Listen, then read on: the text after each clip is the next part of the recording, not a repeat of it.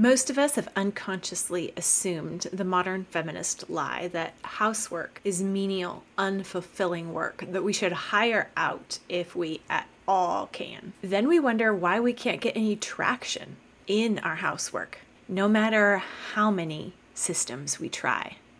We spend our time thinking that it's dumb work, it's easy work, it's mundane work.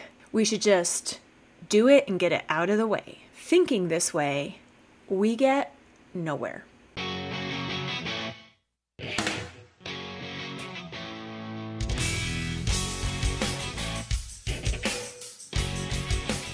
Hi, I'm Misty Winkler, homemaker, homeschool mom, and author of the new book, Simplified Organization: Learn to Love What Must Be Done. It's all about the 6 skills of homemaking, and half of them are mental, emotional skills for a reason. We need to change our approach, our mindset about homemaking, about housework, before we'll find any joy or satisfaction in it. But joy and satisfaction and traction are totally possible, no matter the state of your home right now. It's really our disrespect of housework that prevents us from making progress and seeing traction. Even if we have chosen to stay at home with our kids to prioritize our role as homemaker, most of us still assume that housework is simple, basic, brainless work that we should be able to get ahead on with just a little bit more discipline and elbow grease. Housework is not simple, brainless work. Homemaking is not menial.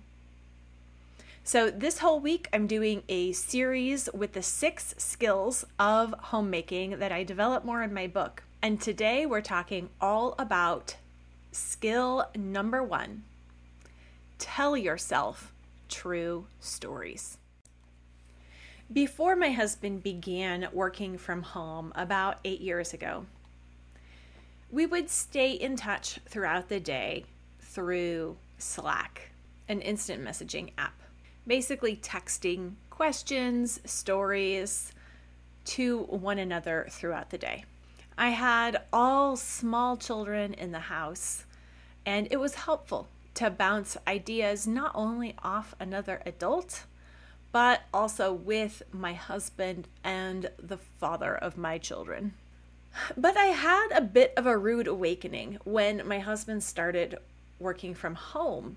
He didn't need my storytelling skills anymore. He saw the real story in progress whenever he came up to get a drink of water or use the bathroom. I realized that unintentionally, I had not been telling him true stories about our day. When I was sending him messages, telling him what was happening, I wasn't reporting bare facts. I was spinning a yarn that was not fully accurate. I had woven stories together for him to help him understand how things were going. It wasn't that they were factually untrue, but the tenor of the stories that I told was shaped by my own self-pity and discontent. I didn't even recognize my filter of self-pity until he would walk up the stairs and suddenly I'd see the scene in progress from his eyes instead of my own. My own eyes, it turns out, were colored, lending a hue that jaundiced the whole thing. None of us are ever just recounting bare facts to ourselves. We're always adding color commentary to those facts. What color is our commentary? What is the inner narrator in your head telling you?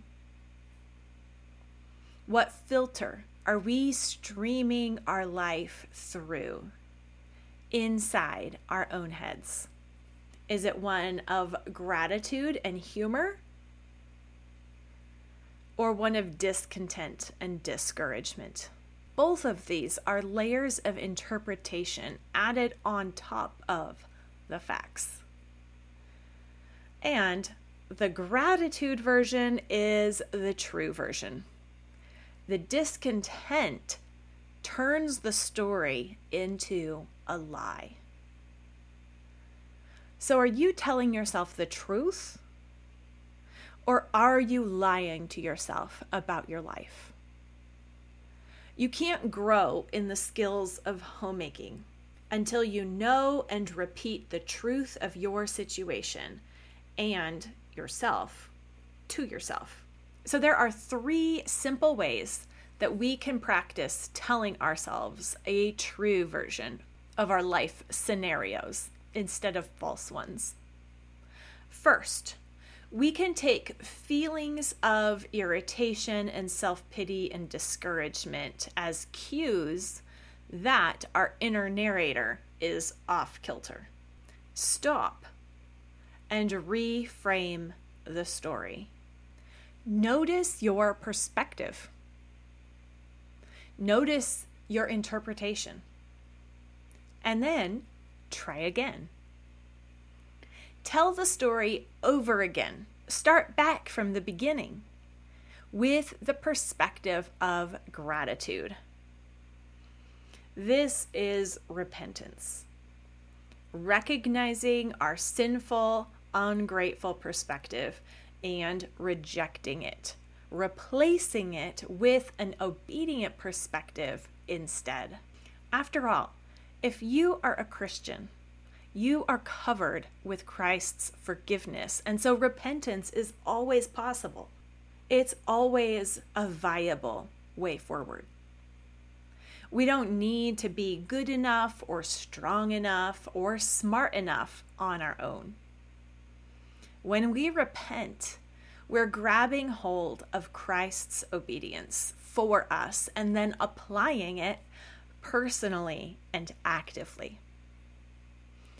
Second, choose truth to meditate on. Instead of rehashing our complaints inside our heads over and over again, we need to give ourselves quick and easy truths to latch our minds onto. And then we need to repeat those to ourselves instead. Write a quote, a motto, a Bible verse on an index card or a Post-it note and put it right at eye level on a mirror or in front of your kitchen sink, on your planner, somewhere or everywhere. You will see it often. And whenever you see it, think about it. Spend 3 seconds noticing it, saying it to yourself, filing it away. Then you'll find that thought popping into your head at applicable moments. Third, take 5 minutes to brain dump all the things in your life that aren't the way you want them to be. For any reason. Just get those thoughts out of your head onto paper where you can see them. Then take another 5 minutes and pray about what you wrote down on that brain dump. Let your anxiety and self-centeredness be replaced by peace and God-focused joy. Skillful homemakers are homemakers whose hearts are tuned to God's grace, not tuned to songs of self-glorification or self-pity. Homemaking is personal, so our persons matter in every skill and every step of the way. Next up, I'll have step 2 for becoming a more skillful homemaker.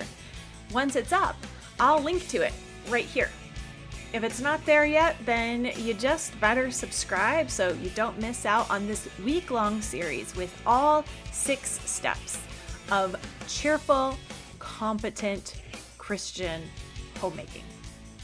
Let's dive into the new year with a refreshed perspective and renewed diligence in our work at home.